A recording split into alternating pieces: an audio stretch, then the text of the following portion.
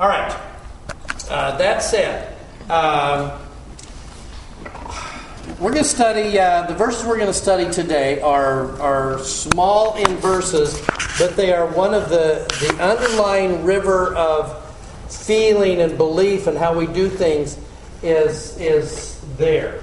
So let's turn to Luke 10.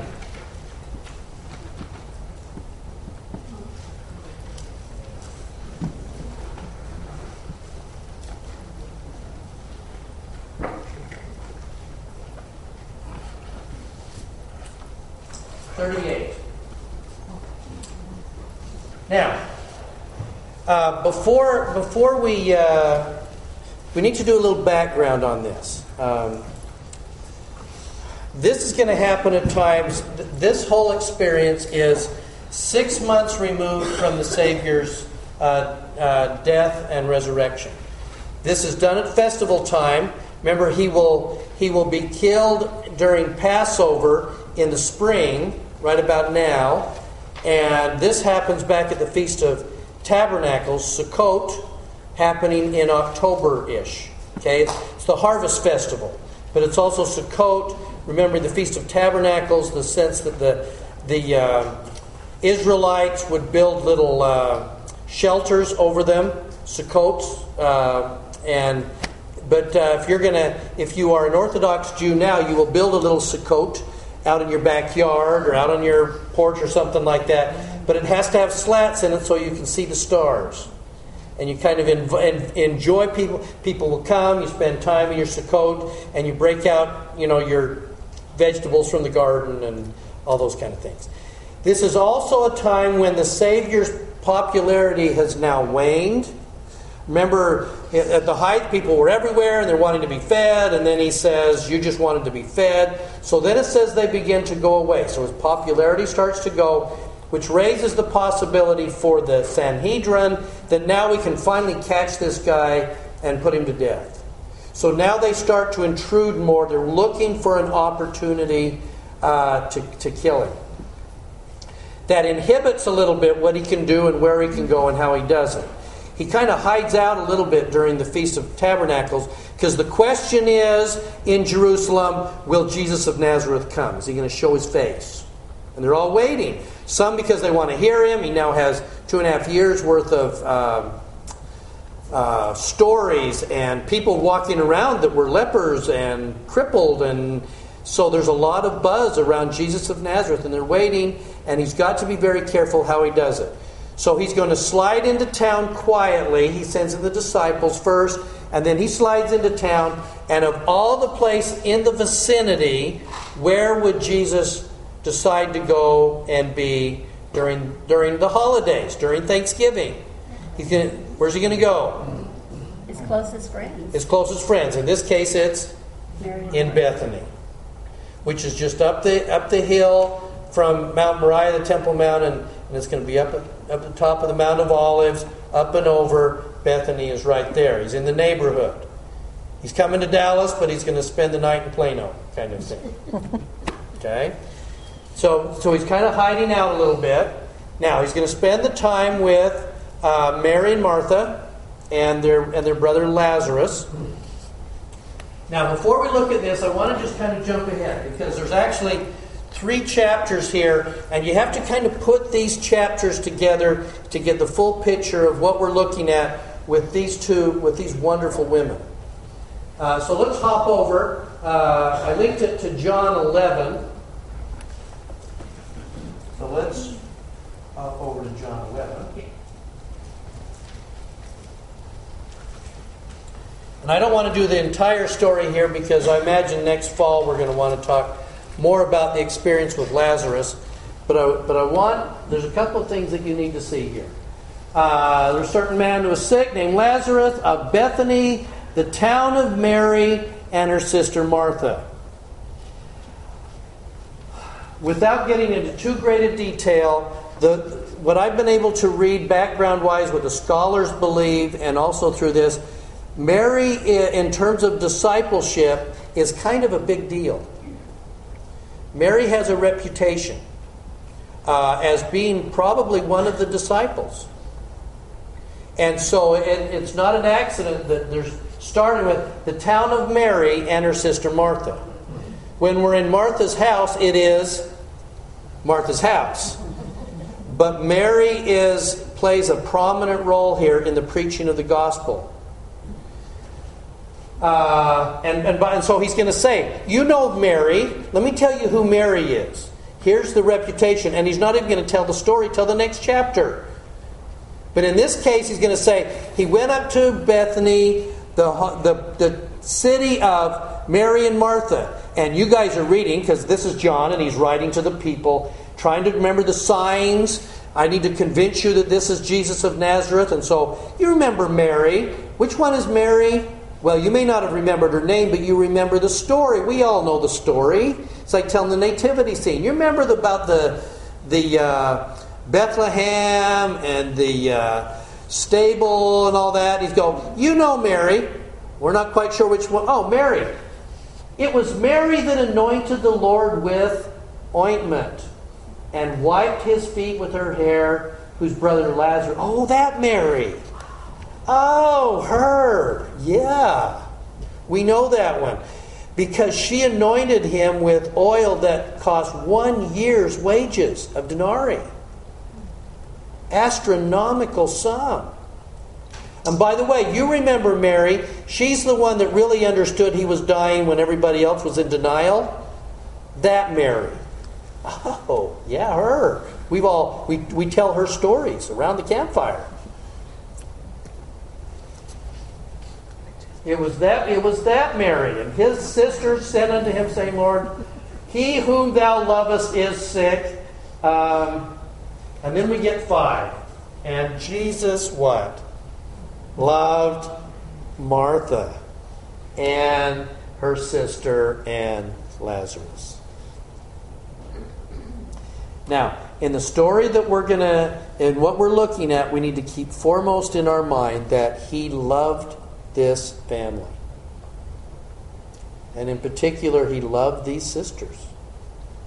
And they were very, very dear to him.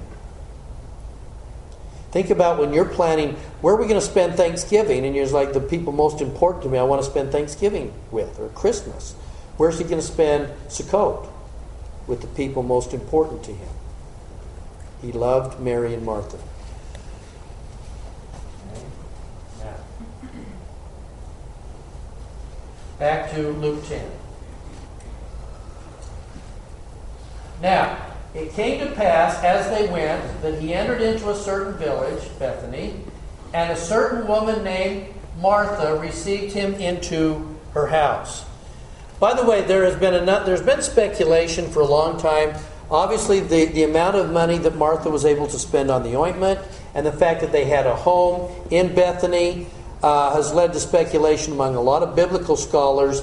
There's a chance, for instance, that their last name might have been Arimathea, is one common belief that's out there. Or that they might have been related to Zacharias, who came to the Lord quietly and was taught about baptism. So that it might have been the home of a Sanhedrin. You mean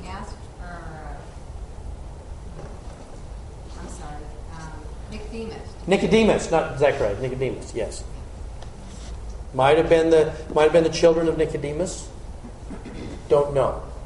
But there is a sense that there was some prominence here with this family because of where they lived and the money that was available to them.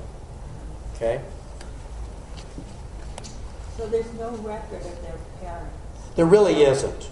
See, I always assumed they just inherited it. That they were just orphan kids and... but no, that their parents had passed on and left the house. And you know what? That's a possibility, I guess.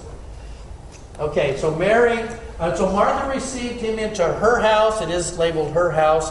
So picture up the hill coming from Jerusalem. Here comes the Savior and all of the disciples that are close by him. So it's kind of a big entourage. So they had to have a big enough place also that would seat and handle this big an entourage. And she had a sister called Mary, which also sat at Jesus' feet. Also meaning... Martha did too. She was with those that sat at his feet. Wasn't just everybody is there and she's going to sit there all by her lonesome. She is among those who sit at his feet, and we generally call those disciples. She was among those sitting at his feet. Okay? She was one of those. And heard his word. So here it is that here's the Savior, and they're going to sit at his feet while he's teaching them. And remember, the Savior seems never to have missed any opportunity to teach. So they're there, they're sitting at his feet, and he's obviously teaching. And they're hearing his word. They're not just kind of talking about how the local football team did. It's the word. Okay? But Martha was cumbered about much serving. Now, give me another word for cumbered. Frustrated? Stressed? Annoyed? The Greek word is distracted. She was distracted. There were other items that were pulling her away from her attention here. That other item being Mary. Okay? Martha was distracted about much serving. Now, by the way, let me just stop. As we're going through this, I'm very, very aware, sisters, there's probably not a story that is told more often in Relief Society settings than the Mary-Martha dilemma. And this is right about the time that I feel this sense of umbrage start to occur in the hearts of some people going, yeah, is that or starve? Okay, so she's distracted about much serving, and she came to him and said, Lord, dost thou not care that my sister hath left me to serve alone? Bid her therefore that she help me. Okay, now, let me throw out two possibilities right at this moment. You tell me which one seems to fit better. Scenario number one. The Savior stops right in the middle of his words, and he says, Martha, put down that stuff. Come in here. I'm talking about some important things. I love you. I want you to hear this story. So put that stuff away. We'll get to it in a few minutes. It's all right if we're hungry for a little bit. I need you to hear this. Okay? So don't worry about it, Martha. Where are you? Come sit down. Quit getting lunch ready. Come. President Monson is speaking. And you're not being able to hear while you're bustling around. Come here, President Monson. Well, you guys are going to be hungry in a minute. No, come here. Come sit. Okay? That's number one. Here's scenario number two. I am so sorry, Martha. We were just kind of thoughtless. Mary, why don't you go help your sister? And we'll just kind of wait. We'll hold off on the important stuff. I'm sorry, Martha. We just kind of got caught up in this, and we're sorry we left you kind of hanging out there all by yourself. Mary, go help her. I don't think either one. You take scenario number one. Martha, stop it. Come in here. I don't agree with either one. Okay. You don't like either one? Okay. Yes. Well, we're concerned with who they are and... Oh, you're a guy, though. The women are in there serving.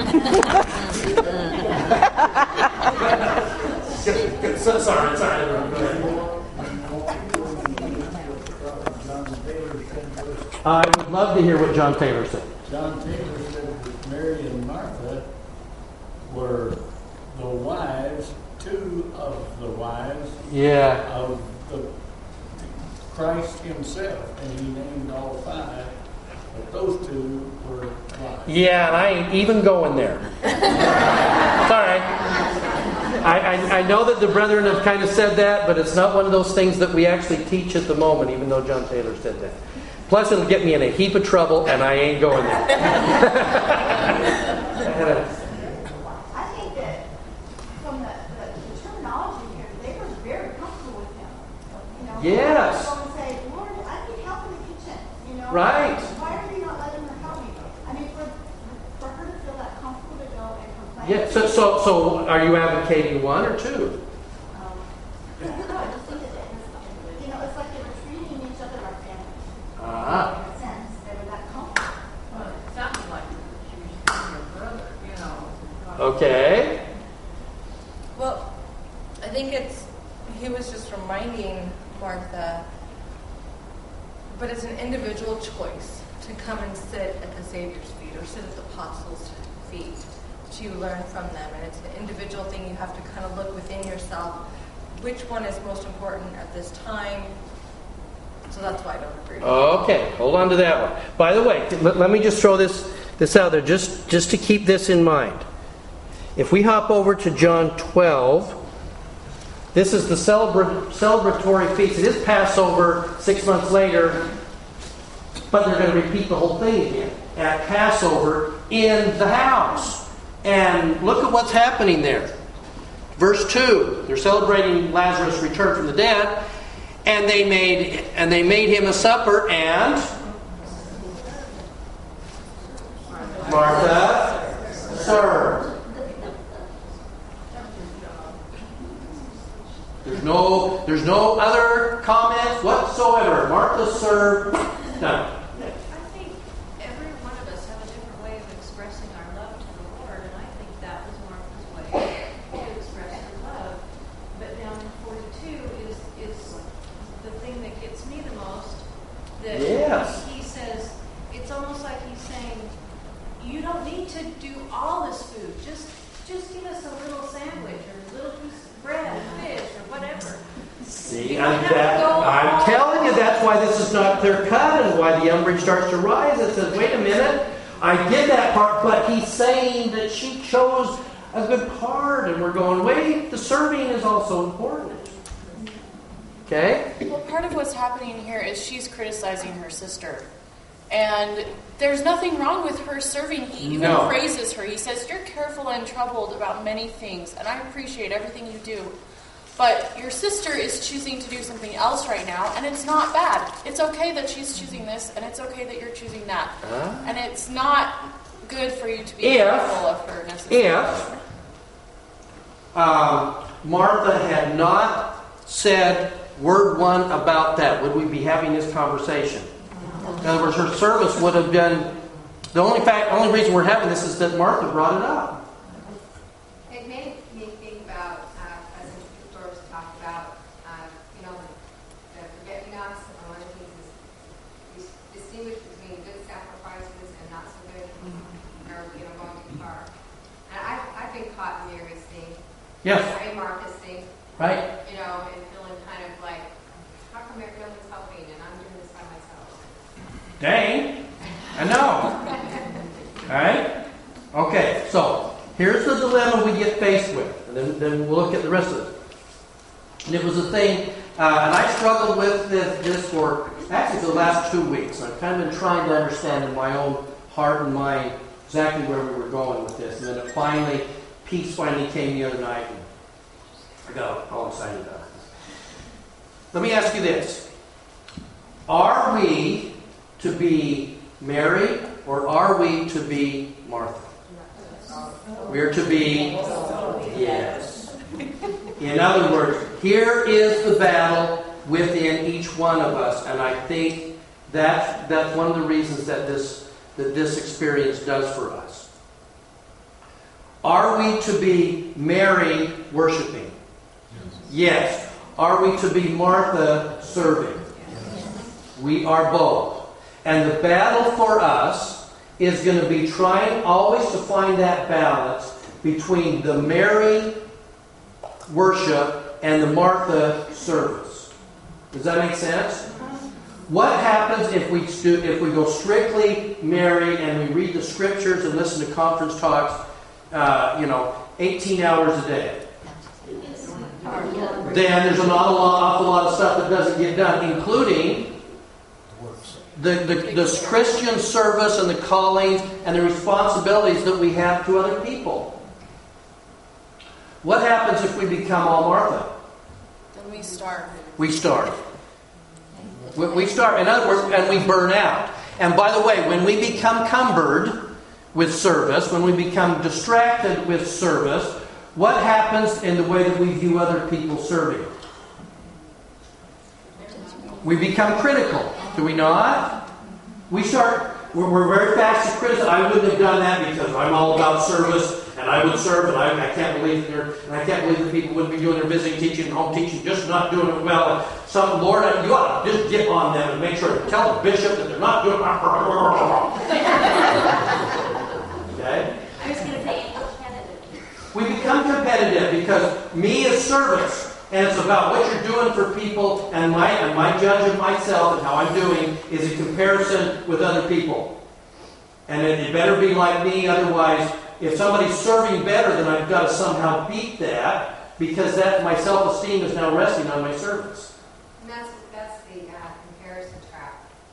Whenever you compare, either you fall short or you're better than someone else, and each person has to determine what's the proper balance for them. And that, you can't compare, and that's one of the problems that she's thinking. She's over here doing this. How come she's not helping? That's right. Her problem was not in her service, which she did beautifully, and the Savior loved her for it. Her struggle was in becoming encumbered, distracted by her service, to where that got overloaded on one side. Yeah. So that's why it's important that we take the time to sit at our Savior's feet, so we can distinguish the times that we need to serve and to do that we will be prompted when that's an appropriate time, and not just doing it because, I'll fall into this trap where it makes me feel good, not necessarily that it's really something the other person needs. Here's one of the struggles that I've sometimes had in the church, and it's part of what happens in my profession, is that I have well-meaning church leaders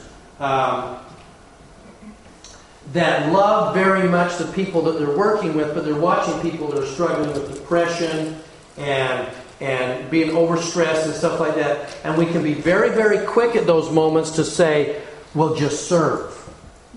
Just go serve. In other words, you're going to somehow serve yourself out of the depression. What happens with somebody who is already drained and they're not being fed, and they're already drained, and we're saying, well, just go serve. Get out of yourself and just serve. What happens at moments like that? They go deeper into depression. They do go deeper into depression. Why? Because you've overloaded. You got nothing else. You're completely dry to begin with, and now you're going to somehow push yourself to go out and serve. And you don't do it. Or you'll go out and do it, and then you'll be resentful, dry, worn out. Yeah. Well, there is another side to that. I went to grief counseling when my husband died, and I was just in a horrible state. And then I got in there, and I listened to some of the other ladies who told their situations, and I came out being grateful for the blessings that I had. Oh, absolutely. Now, when you were in that grateful place, were you now in a place to go serve? Yes. Yes. That's what we're talking about. In other words, we must first Mary worship, and then we can then Martha serve. When we have been fed, and now we are ready to go, now he says, now take that knowledge, now go forward and serve. When we try and do it the opposite, and we haven't been fed, and we're kind of doing it on an empty stomach or an empty heart, then we will be resentful. I went over there to help them move, and they hadn't packed a single thing, and I can't believe that they just kind of sat around and did that, and I just can't believe. And I took her meals because they had their baby, and they just didn't seem very grateful, and the husband just didn't like what I was giving them, and I just can't believe ever do that.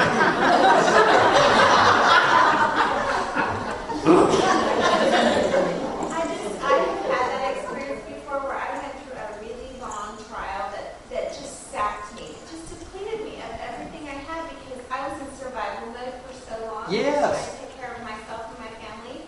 And I thought about it like those when you are on a plane where you have to give oxygen to yourself. Yes.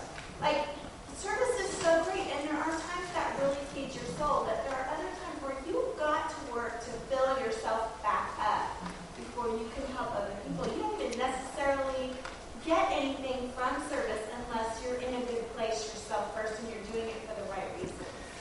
I had a lady in my office the other day that was really struggling. We were kind of at this point. She said, I know I need to serve. I just need to get out of myself, and I'm really struggling and everything. And I drew a circle that I think I've shown in this class before, but I had, and you have to kind of picture it. I had faith, hope, charity, and love, kind of growing circles. So faith, hope, charity, love, like that. And I said, these are not just 4 principles, these are sequential in order. First of all, we have to have faith, and then we have to have hope, and then we can begin to exercise charity, and ultimately then we love. And because the ability to love, by the way, charity just means I love somebody and I'm going to care and I'm going to do things. Love means sometimes I love you enough not to do things for you. It's not in your best interest for me to intervene. And the Lord does that all the time with us. He loves us enough sometimes to bless us because it's in our best interest, sometimes to withhold the intervention because it's in our best interest. Love has the ability to do that. When we serve and we're empty, we just serve. And then we get resentful that other people aren't helping us or they're not stepping in. It's like having a sure foundation and building your house upon a rock. If you don't have that foundation, like that diagram, your faith was the foundation. Right. Which is faith in Christ. And if we don't have that foundation, then we can't move forward. And we need to. And I think that foundation comes, the faith and the hope and all that. That comes when we are Mary worshiping. When we are at the feet of the Savior in meditation, in scriptures, in taking care of ourselves, in being fed. Does that make sense? Okay. Now, it would turn out for Mary that she would also have additional responsibilities in that her act of service would also be preaching the gospel, apparently quite a bit. Now, so, we're 3 verses in. 41. And we have 45 minutes left. And Jesus answered and said unto her, Martha, Martha. How many times does the Savior repeat somebody's name twice? I think there's like 2 other times in Scripture. Martha, Martha. And you can hear it, can't you? Martha, Martha. You whom I love. Thou art careful and troubled about many things. Do you hear this as a criticism? No. You just see this gently pointing out to her, thou art careful and troubled about many things. Now, here's the big questions then. But one thing is needful, and Mary hath chosen that good part. We have a tendency to say, and Martha, thou hast not. That's not what he's saying. What is the one thing that is needful? To do what? To listen to Christ. That is the needful thing. One thing is needful, and that is to listen to Him. And she's listening to Him at the moment, by the way. And Mary hath chosen that good part. We have a tendency to see that as Mary hath chosen the better part, and you have chosen the worser part. And that's not what he's saying. By the way, can I just so we know who he's talking to. Where are we, Kevin? We're lost. I'm especially lost because I'm just starting to use this. Oh, good. Yeah, that'll do it. That's good. Okay, we're still in Luke 2, or 10. John. I know. Well, hold on. Don't wander too far from John. See, the nice thing about this, you're going to be able to flip back and forth like I do. You're going to love it. Because we're going to go back to... I just want you to keep in mind who this Martha lady is. So we're going to hop back over to John 11. Okay, can we do that? And again, I don't want to tell the whole story about Lazarus.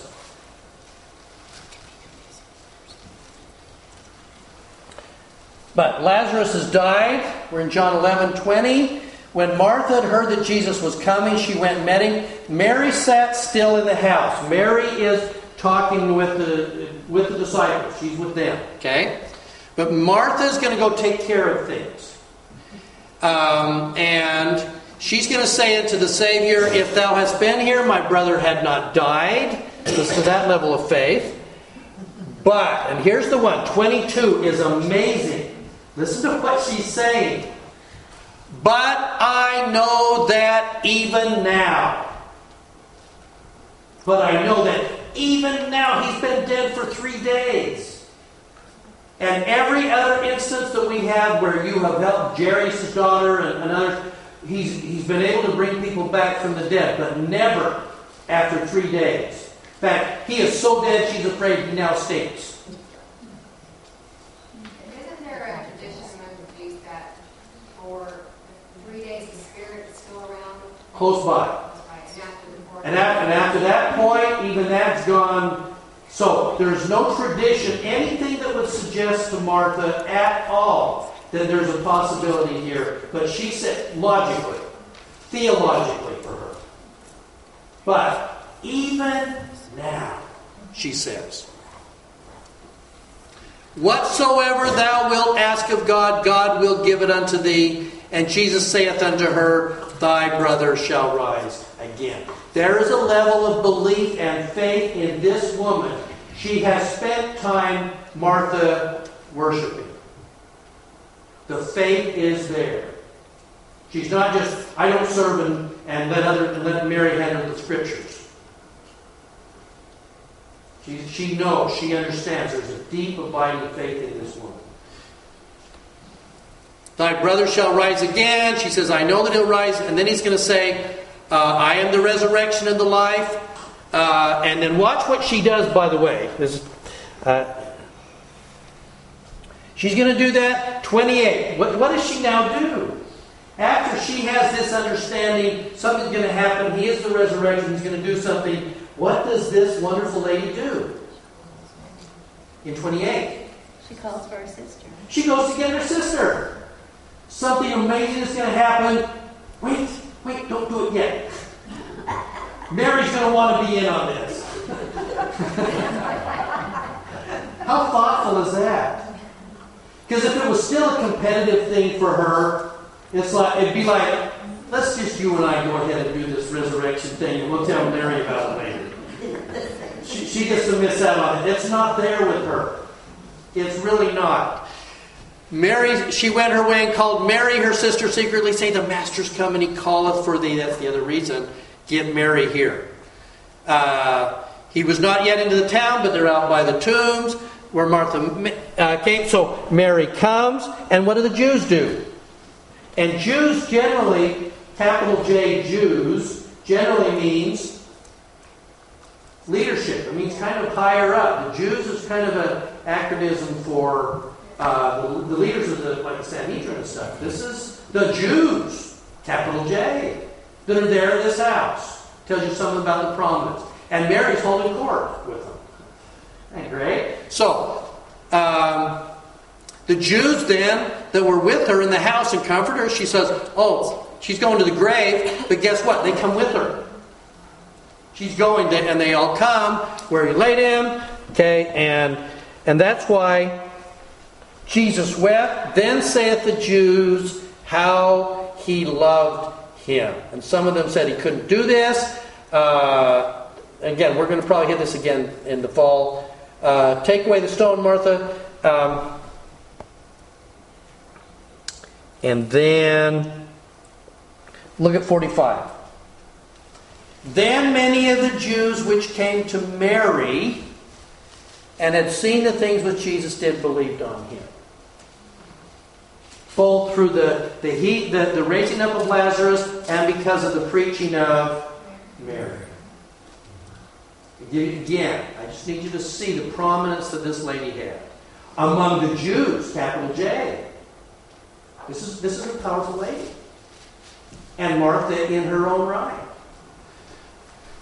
So, if we go back then to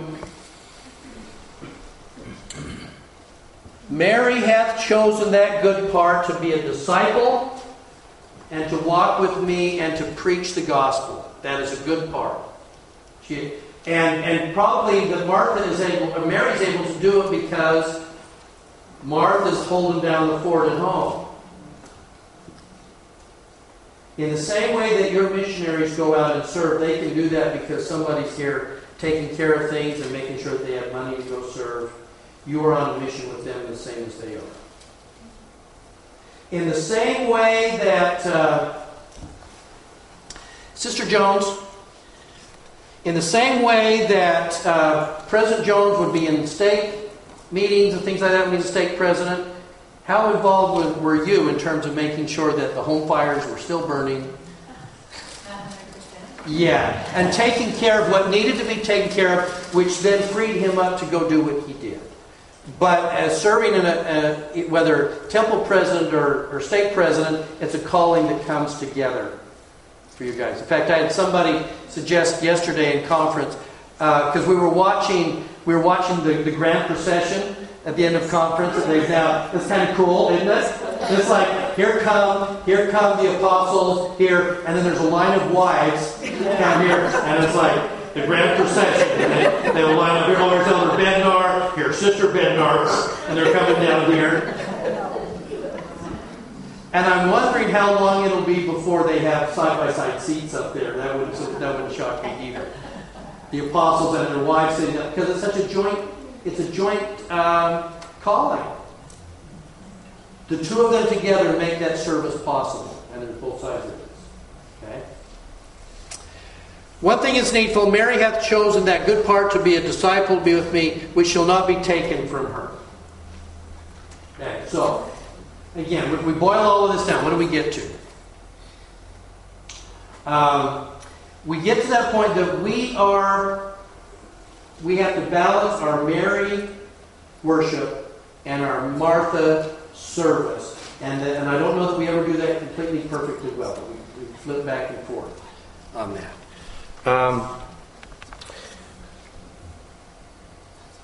Sister Holland.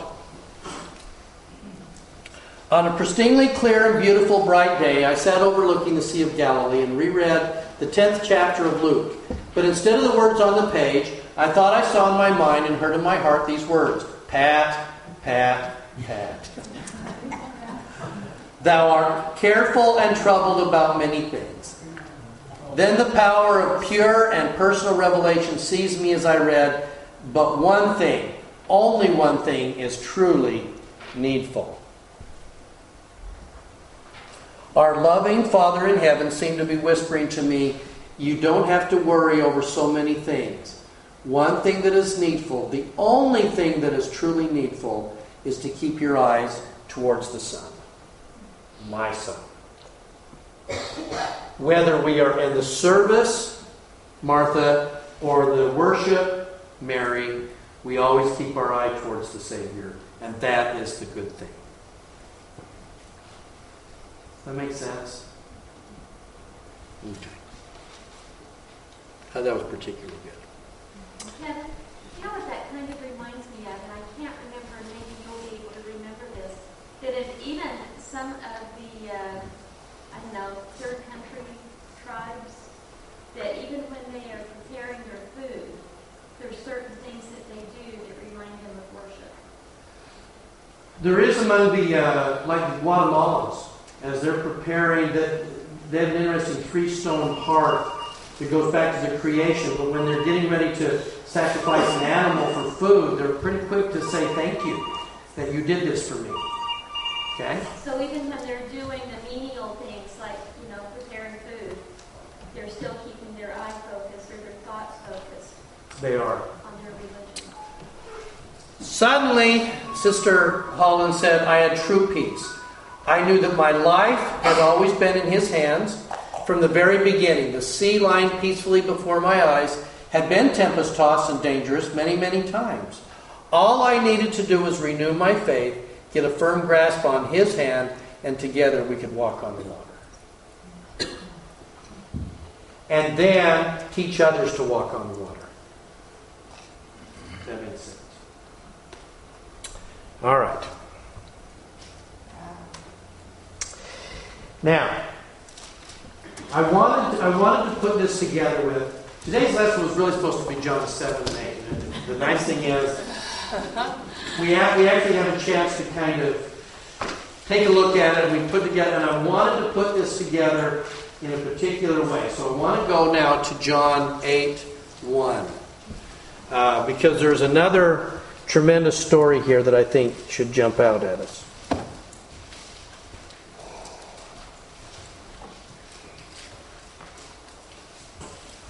Because it's going to happen, it's happening at basically the same time.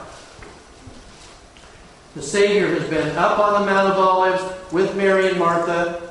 Now He's actually going to come down, Feast of Tabernacles. Everybody, if you are a male Jew, you're supposed to, sometime during the year, you're supposed to make it up to the temple, to the Feast of Tabernacles. Yeah. So He was on the mountain with Mary and Martha? Uh-huh. Yeah, remember that you've got the Bethany. Those of you who've been there can probably tell me better. You've got Mount Moriah, and then there's the little valley of Kidron, and then it goes up on one side to the Mount of Olives, the other side to Mount Scopus, where BYU Jerusalem Center is, up to the Mount of Olives, and then Bethany is right up on top of that. So if you're sitting up on Bethany, you're looking down. So for Him to go from Bethany down to Mount Moriah, He's going to have to come up and over the Mount of Olives. Okay? Now, early in the morning, He came again into the temple. Remember, the question was, and this is critical to remember, there's a suggestion that He might be coming and He might not. If you read John 7, you'll see more that there. The question is He going to? Will Jesus of Nazareth show up? And the Jews on their side are saying, will He show up? And can we get our hands on Him while He's here? So for the most part, they don't even know if He's coming. He's kind of up there. Now He's going to come down and preach, and He cannot not preach. He's coming down there to teach. Okay? So, it says, and early in the morning He came down into the temple, and all the people came unto Him, and He sat down and taught them. Now, the scribes and Pharisees brought unto Him a woman taken in adultery, and when they had set her in the midst. Okay, stop. I need you to see this for what it is. Did the Pharisees and Sadducees know that He was going to be in the temple that day? No. No way that they were going to know. In fact, there was some suggestion that He might not even show up. Suddenly He's there. Isn't it fortuitous that if the plan is we're going to bring this adulterous woman and we're going to catch her in the act so that we can then bring her from the act up into the temple surroundings and drop her in front of the Savior? Isn't it fortuitous for them that they just happened at the morning that the Savior was teaching to actually happen to run across a woman in the act of adultery that they could use for their object lesson? But not a man. But Leviticus 2 says you need the man and the woman, right? So we're just going to leave the guy behind. So maybe so is this fortuitous coincidence? No. Oh no. Has this been orchestrated? Yes. So much. Because and just understand, it's going to take a little while. He's here. We need to get the object lesson ready. Probably go hire her, I would think. Go hire her, and by the way, we're going to hire her to do something that, by penalty of law, by this person in the temple, who what he claims to be, is the one who gave the law in the first place. By penalty of law, she is now doing something that the penalty should be death. So on top of that, there's scare and death also for the man. But we're leaving him out. That's why this is a setup of the highest order. And to me, the most incredible part of this is the incredible callousness that we want to make a point. So we're going to take this woman who already feels how about herself? Oh. And we're going to suddenly take her from this act, in the middle of the act, We're going to break in. We're going to grab her. Okay, we know where's he at? Okay, he's over there by the porch. Okay, go get her now. Okay, they're going to run in, grab her, drag her, probably throw a blanket around her, or drag her naked. I don't. Could have been either one. And haul her literally from that moment, run her up the steps into the temple where she's probably looking to crawl inside of herself, and plop her in front of Jesus of Nazareth, and you've got all of this row of the Jews, capital J, surrounding her. Okay, can you get this moment?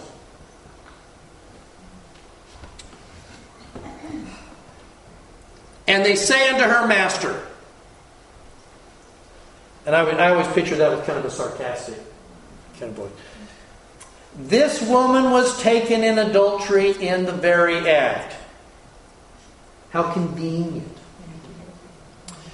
But Moses in the law commanded us, stop. Here's the first little lie. Who commanded this? God did, not Moses. But we're going to get into it in a second, we are the children of Moses. Moses in the law commanded us that such should be stoned. What sayest thou? Now, why would this be such a temptation? Where's the conundrum here? What if the Savior says, kill her? The law says, because how many times people come to him and say, what am I supposed to do? What does the law say? The law says this. Okay, then go do. Why wouldn't he say in this case, what does the law say? It says stone her. Well then, break out the rocks. Why wouldn't he do that? It's the law. He's putting aside Mosaic law, wasn't he? He's what? Putting aside Mosaic. Part of what they've been hearing and part of what's got them in an uproar is he's saying the law has been fulfilled and now we're beginning to step above and beyond that. It was the lawgiver. It was the schoolmaster. Okay? He was also telling them, I know your hearts, and I'm not going to be taken in. You do not have power over me. Yes. You don't command God, right? But in that case, wouldn't the rule giver have said stone her? Except what had he been preaching? Love, forgiveness, repentance, and the ability to repent. How many people had he been saying to you, your sins are forgiven? Now, what if he says in that setting, your sins are forgiven thee, which they're about to be. Your sins are forgiven thee. Then what? Then what's the problem? Yeah, number one, because they're always on and saying, who is this man that says he can forgive sins?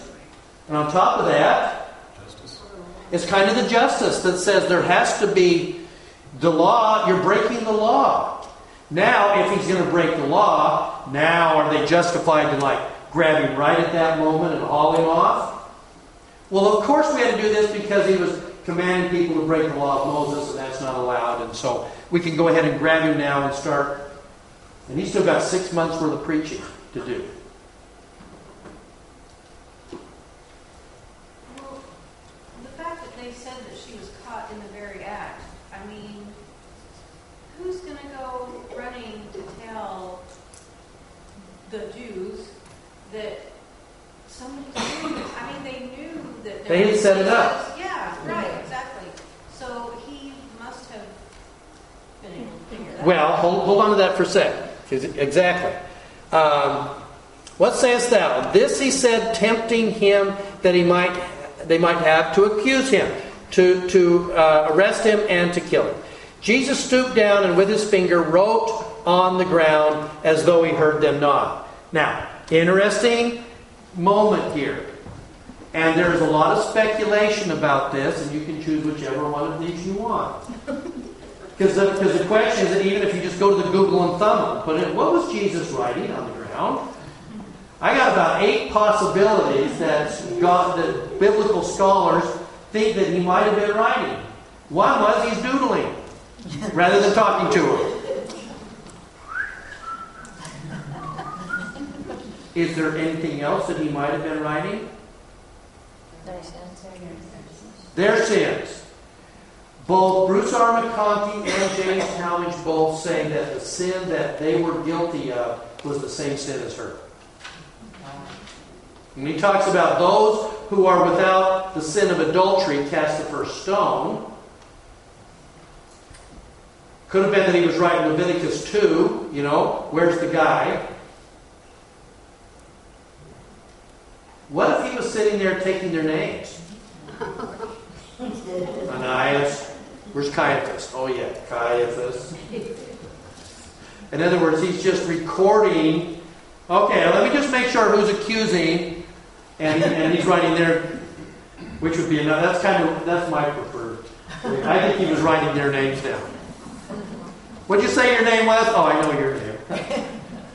Better than Santa Claus. He knows whether they've been naughty or nice. So he's going to write them down. Okay? We don't know what it is that he was writing, but he's also not answering. But it's enough to scare him off. I was going to say, it's powerful enough for them to recognize that they don't want to be there. See, that's why I think it's not just doodle. If it's just doodle, he's just stalling. But if he's writing down our sins, there's something about my name. Whoa, that's mine. I'll see you guys later. So what are you putting down, like Kevin Euclid? Sin. Sin, yes. But but by the way, hold on a second. One of the guys that we joke about in church history the most is J. Golden Kimball, the swearing apostle. Do you know he did that once in a bar? He stood up trying to preach, and they were railing on him, and he said, literally, if you guys keep on, I will start telling you what your sins are. Adultery. You've been sleeping with your wife, and with his wife, you stole from your neighbor, and he just starts pointing them out, and the bar empty.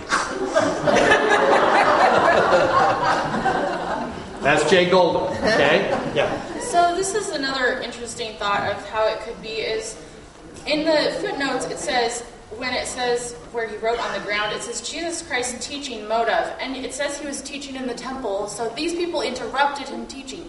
So maybe he's just continuing to teach whatever he's teaching. He's ignoring them for a little while while he lets them kind of. But if he started teaching, do you think he was teaching about forgiveness and love? And he would have, whatever he's teaching, whatever he's doing here is causing such great consternation that these guys are going to boogie. They're out of here. Okay. That's why we're going to get this moment when he says. So they continued asking him. He lifted up himself, and then he said, he's without the sin. Again, the sin of adultery. First cast a stone at her. Then he stooped down and wrote on the ground. And they heard, being convicted by their own conscience, went out one by one, beginning at the eldest, even at the last. So the head guy goes, probably Caiaphas or Ananias or something like that. Oh, okay. If he's not standing up, then we're going to start going. This story has been interesting to me and has concerned me since I was a little girl in catechism. Way back when I was Catholic, a little girl. Yeah. Why was he looking down at the ground? Why was he not talking to them? And I really didn't understand it until the church made the video. And I saw the whole thing acted out, and it was very clear to me. He was being an example of what he was asking them not to do. Right. He looked down at the ground and would not look up. And then he did look up at them and said, you that were without the sin cast the first stone. He looked down again. He did not look up again until they were all gone. And he turned to her and said, where are they? And she said, they're all gone. And she says, where are thy accusers? And she said, they're gone. And he says, so I don't accuse you either. So he did not look up to see who left first and who left last. He was an example of not judging them, even as bad as they were. To me, it was an ultimate example of what he was trying to do. Beautifully done, isn't it? That was awesome. And then when, just like you said, when they heard it, being convicted of their own conscience, they leave. Jesus was left alone. And now listen closely. This might be an element that you miss. If you're a woman who has been caught in adultery, and you've been dragged right out of the act, put right in the temple, right in front of the Jews, capital J, and right in front of this man in the temple, and your accusers leave. What do you do at that point? Run! Would you run? Finally, the accuser does. You'd beat feet out of there as fast as you could go. I'm so uncomfortable here that I'm going to run as fast as I can go. The first opportunity, they're no longer holding on to me, grabbing me. I'm getting out of this place where I feel so uncomfortable. What does this lady do? She stands. She stayed. And Jesus was left alone, and the woman standing. Brothers and sisters, she's not going anywhere. At the very moment where she could finally be released to run and escape and hide and go away and no longer be an object of example by all these people standing around, whether she just got a blanket around her or she might even be naked. She stayed. Why? Why would she stay? It's probably the first time she ever felt love. Yes.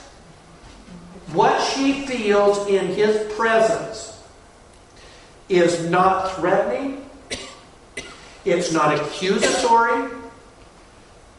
And she stays. And it could be one of the first times in her life she's ever felt loved and cared by a man who usually used her. Now suddenly she's being loved. And the reason that is because she was found guilty. She was guilty, and she knew she was guilty.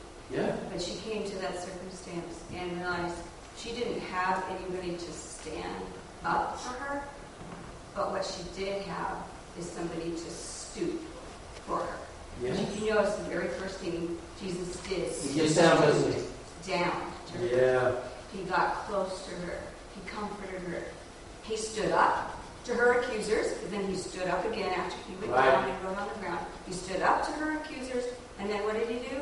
He went back down to protect her, or if anybody did that first time. Enough that now she feels she's in a safe place, even having the conscious awareness of her guilt,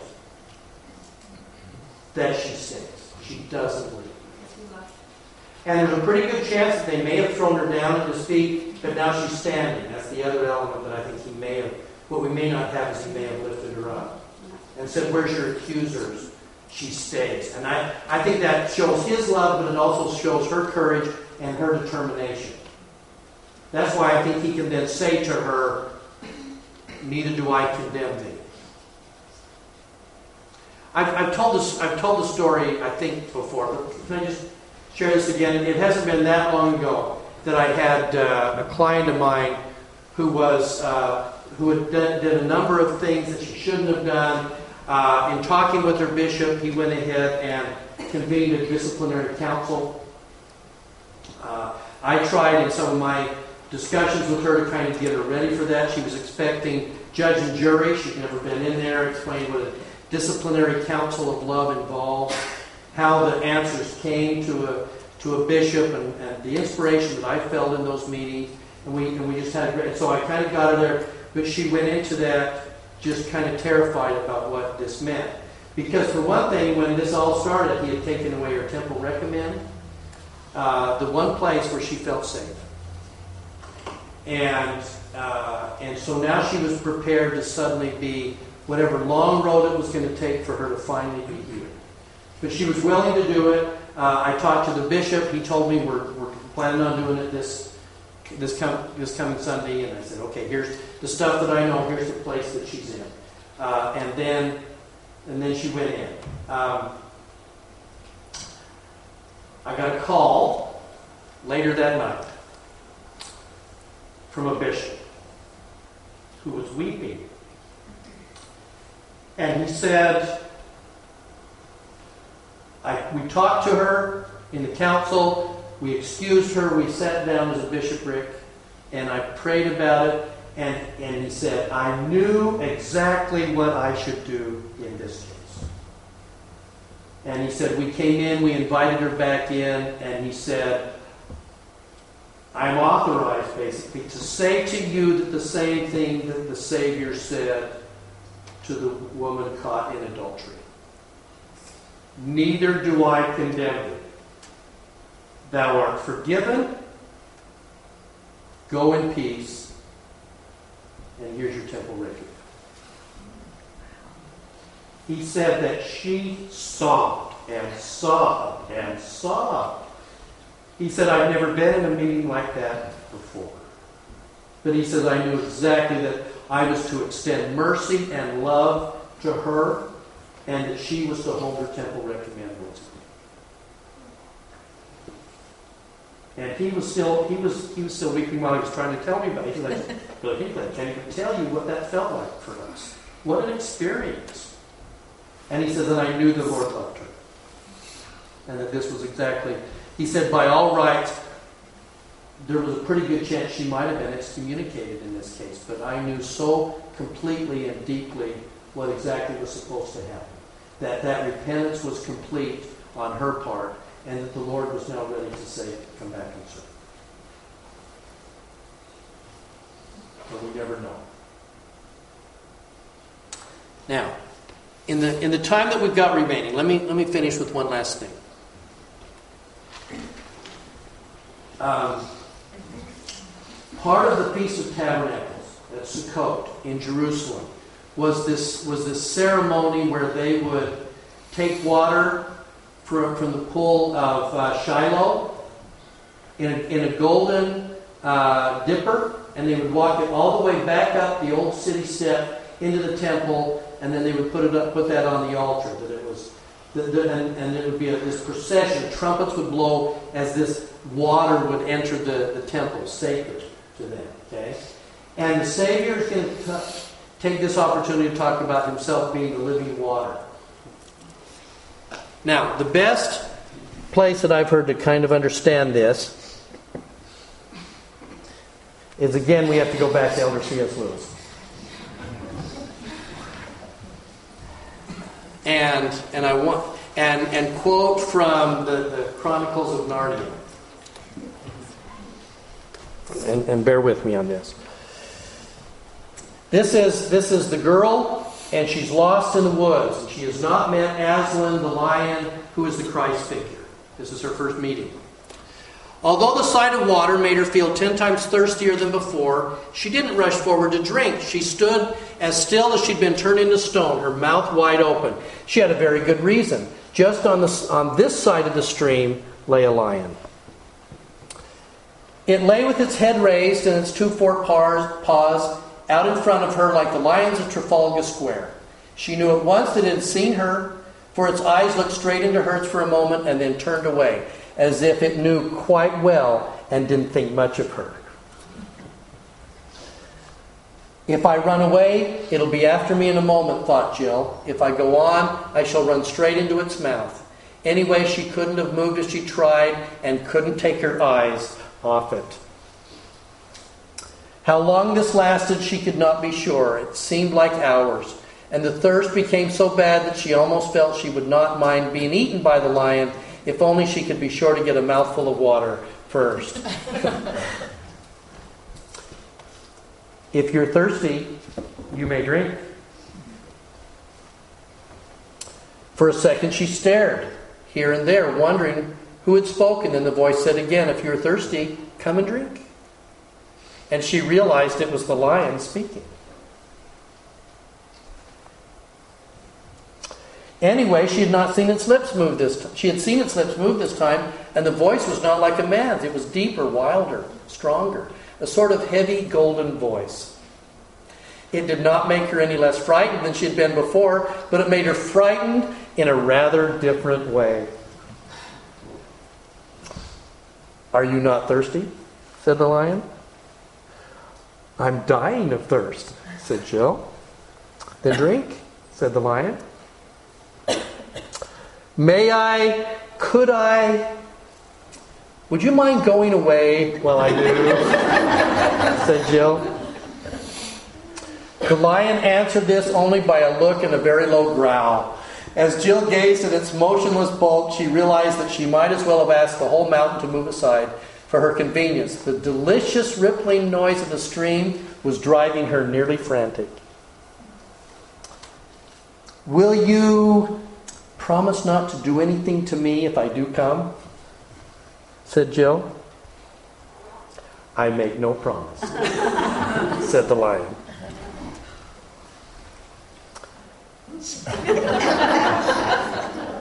"Do you eat girls?" she said. "I have swallowed up girls and boys, men, women and men, kings and emperors, cities and realms," said the lion. He didn't say this as if it were boasting, nor if it were sorry, nor if it were angry. It just said it.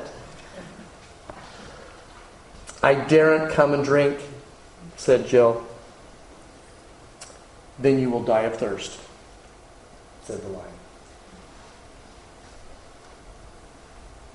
"Oh dear," said Jill, coming another step nearer. "I suppose I must go and look for another stream then." And you know the next line, do you not? There is no other stream. That's this God we worship. That there is in Him a source. And that He is the living water. And there is no other stream that will quench the thirst that we have inside us. But it requires for us to be swallowed up in Him. It requires that we be changed. It requires that we worship at His feet. And then we serve with all our heart. It requires that we be brought into His presence, sins and all. And then be healed.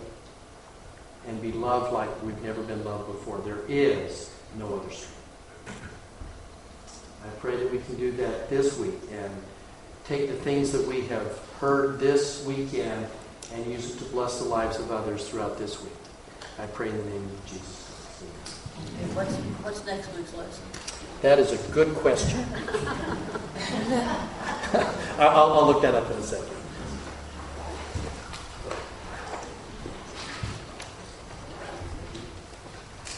Heavenly Father in heaven, we're so very grateful. We come with a heart full of appreciation for the lesson that has been taught, for this great we have taught here, for Roy Hinkley, for us helping better understand the scriptures and how they apply to us. We ask at this time that we may go forth and try this week to remember those lessons and that they may help us in being a little better every day. And we pray for these things help in the name of Jesus Christ. Amen. Amen.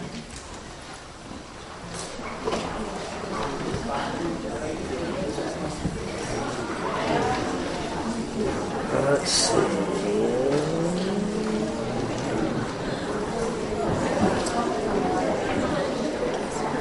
Someone just gave me this check for Institute. Oh, okay. The rumor is that it's John 9 and 10.